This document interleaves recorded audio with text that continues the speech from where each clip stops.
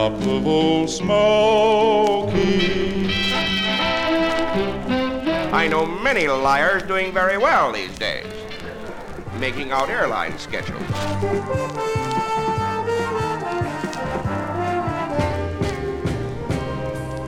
Mr. Bojangles, a date which will live in infamy. C'è la luna, mezza mare, mamma mia, maradare. How long have you been in the cake business, Mr. Proudfoot? Long enough to know a crumb when I see one. Time now for Spinning My Dad's Final. Here with all his skips, scratches, and pops is my dad, Frank Vaccarello. Thanks, sweetie. Thank you for tuning in to episode 141 of Spinning My Dad's Vinyl. This is the third of 8 records my dad had of this orchestra leader. He was an innovator who used the voice as an instrument, not as a vocalist. The previous episode we featured Rayon is my most viewed on YouTube, by a lot. Let's hope this one gets past the copyright police, unlike the first time I featured this artist. So, get ready to hear a multi-million selling recording musical style in Volume 141, Conniff Memories.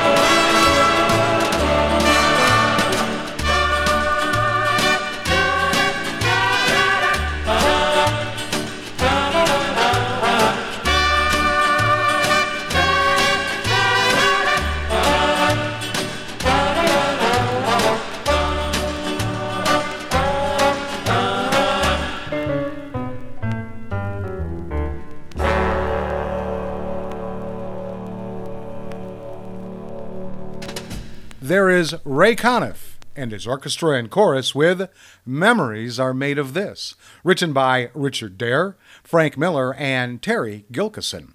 Okay, why this record for this episode? Well, here's another example of an artist my dad has 5 or more records of. He's got 8 from Ray Conniff. This is the 3rd time I am featuring him on this show. The first episode, number 37, was blocked by YouTube for copyright infringement, something this show often has to deal with, but I knew that going in. The second episode, number 76, is my most viewed episode on YouTube by far, with over 8,700 views. My next popular episode on YouTube was episode 106, where I featured Harry James with almost 3,600 views, so you can see how much more popular Ray is. And I have no idea if this episode made it through the copyright check. I don't know that until after I've uploaded it. However, my dad and Mom must have loved Conniff style enough to have as many of his records as they did. Here's one you can almost sing along to, even though there are no vocals on this version.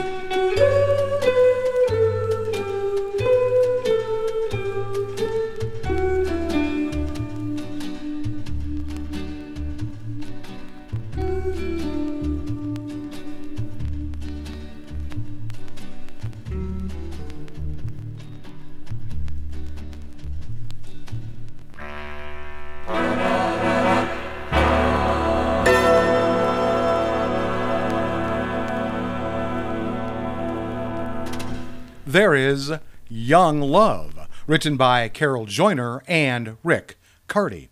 Okay, let me tell you about my dad's vinyl I have chosen for this episode.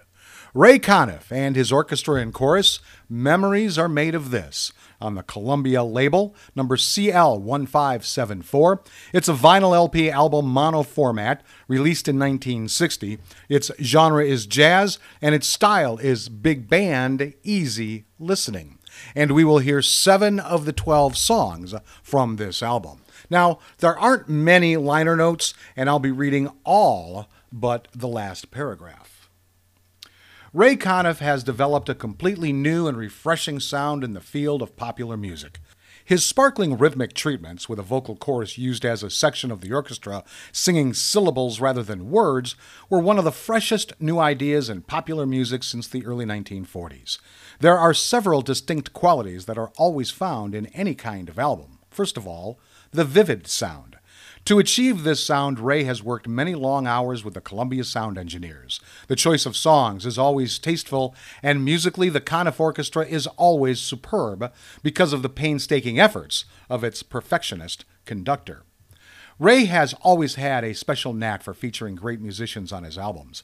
Billy Butterfield plays a beautiful trumpet solo on Love Letters in the Sand.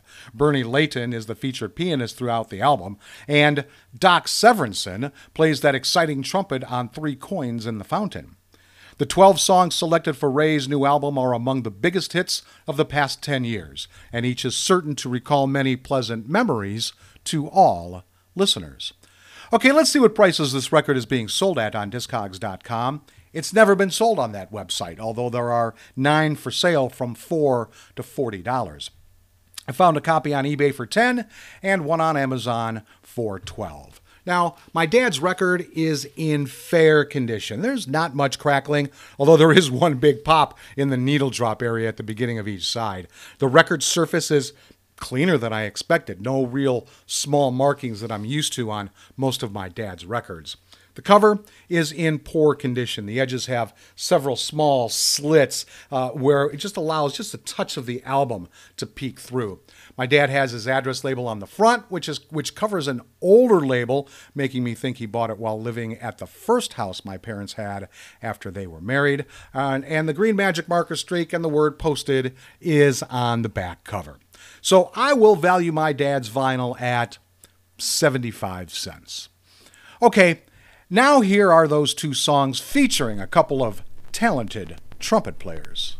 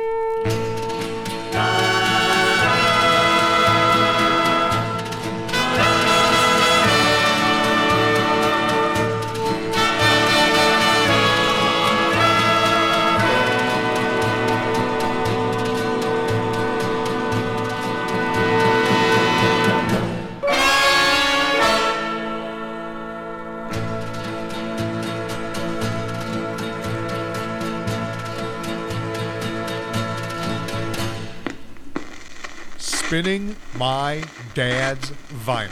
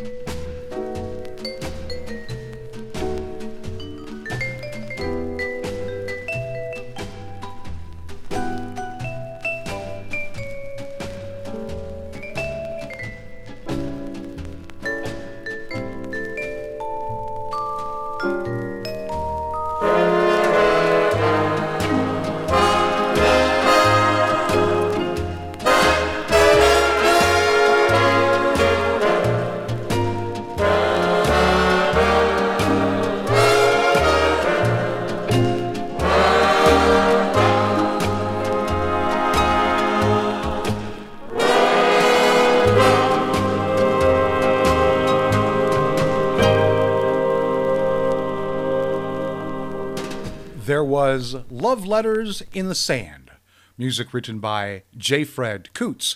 And before that, we heard Three Coins in the Fountain, featuring Doc Severinsen, one of my favorite trumpet players, and one I had no idea that had played with Ray Conniff. And that was written by Sammy Kahn and Jewel Stein. Okay, let's learn about this great arranger and orchestra leader from a website that is dedicated to his memory. Ray Conniff, one of the few commercially successful musical geniuses of our time, was born on November 6, 1916 in Attleboro, Massachusetts. Ray was exposed to music at an early age. His father was the leader trombonist of the local Jewelry City Band, and his mother played the piano. As a junior in Attleboro High School, Ray and some of his buddies decided to start a dance orchestra. Taking some musical tips from his father, Ray started practicing trombone and wound up playing first trombone for the band. It was for this group that Ray did his first arrangement. His fellow musicians loved his interpretation of Sweet Georgia Brown. Out of high school, Ray got his first professional job with Dan Murphy's Musical Skippers in Boston. He played trombone, arranged music, and drove a panel truck for the band. When a friend of his told him that Boston was too small for a talented musician to make it, Ray headed for the Big Apple. Ray arrived in New York at the birth of swing. Before finding a steady gig, he sat in with bands in local clubs and practiced his instrument devoutly. Opportunity found him, and he landed his first paying job as trombonist arranger for Bunny Berrigan's band. After a 15-month stint with Berrigan, Bob Crosby hired him away in 1939.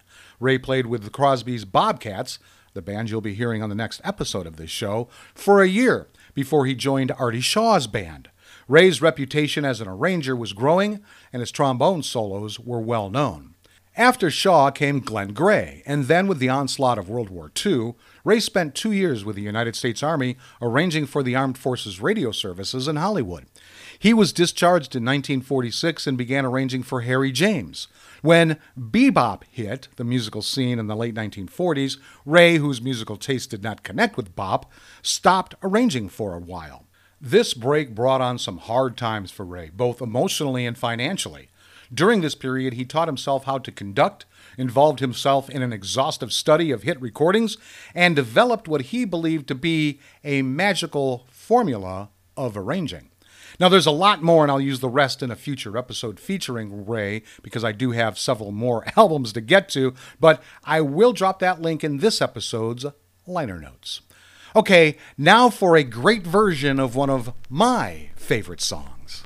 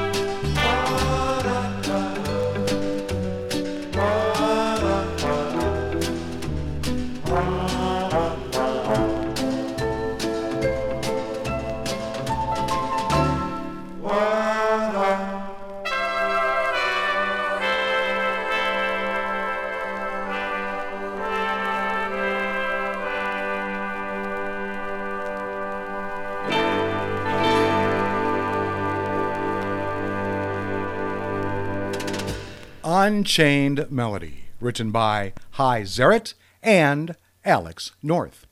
Time now for this episode's interesting side note, and it has to do with how Conniff got his break and how many hits he had a hand in making.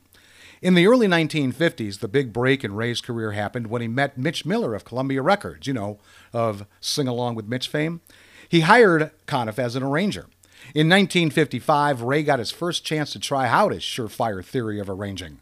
The lucky record was Don Cherry's Band of Gold. It became a runaway hit. This spurred a series of Conniff-arranged Columbia recording sessions, which resulted in many hit records. Among them were Johnny Ray's Just Walking in the Rain, Frankie Lane's Moonlight Gambler, Guy Mitchell's Singing the Blues, and Marty Robbins' A White Sport Coat. Ray was also responsible for the brilliant arrangements of Johnny Mathis's Chances Are, Wonderful, Wonderful, and It's Not For Me to Say. Ray's success arranging and conducting for other recording artists prompted Columbia to let him record an album under his own name. He was the first artist to use voices and vocal arranging as part of the instrumentation. For instance, female or clarinets, male voices with trombones, or saxes in low register. Ray's debut album, Swonderful, was in the top 20 for 9 months. Cashbox voted Ray the most promising up-and-coming band leader of 1957. He won the same award again in 1958. In 1959, disc jockeys voted the Ray Conniff Orchestra and Singers the most programmed studio orchestra. And I remember those overnights of my first radio gig very well. I probably played Conniff every other hour at that station.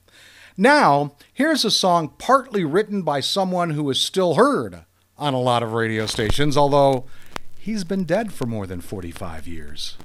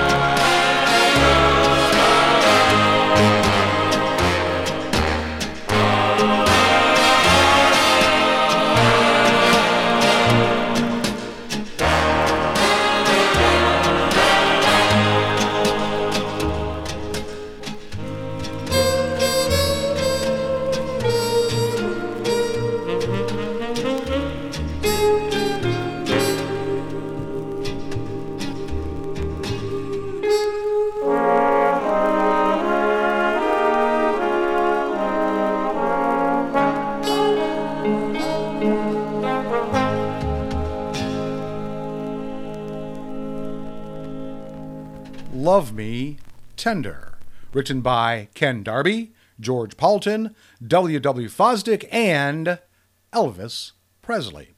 Well, I hope you enjoyed this episode as much as I enjoyed bringing it to you. There's just something about Ray Conniff music that makes you feel good, just like most of the music my dad had in his collection.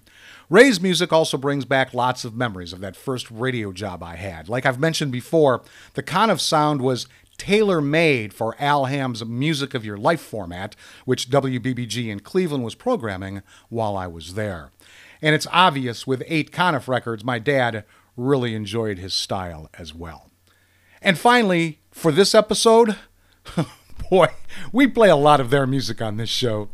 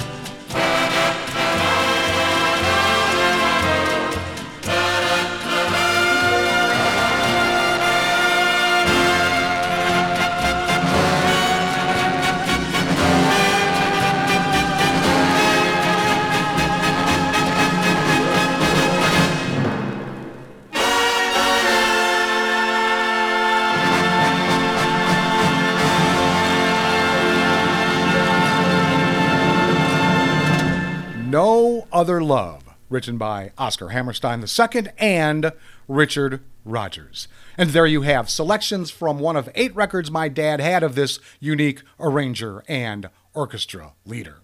So thanks for tuning into Volume 140, Conniff Memories, However You Did. If you want more information about this show, head over to spinningmydadsvinyl.com.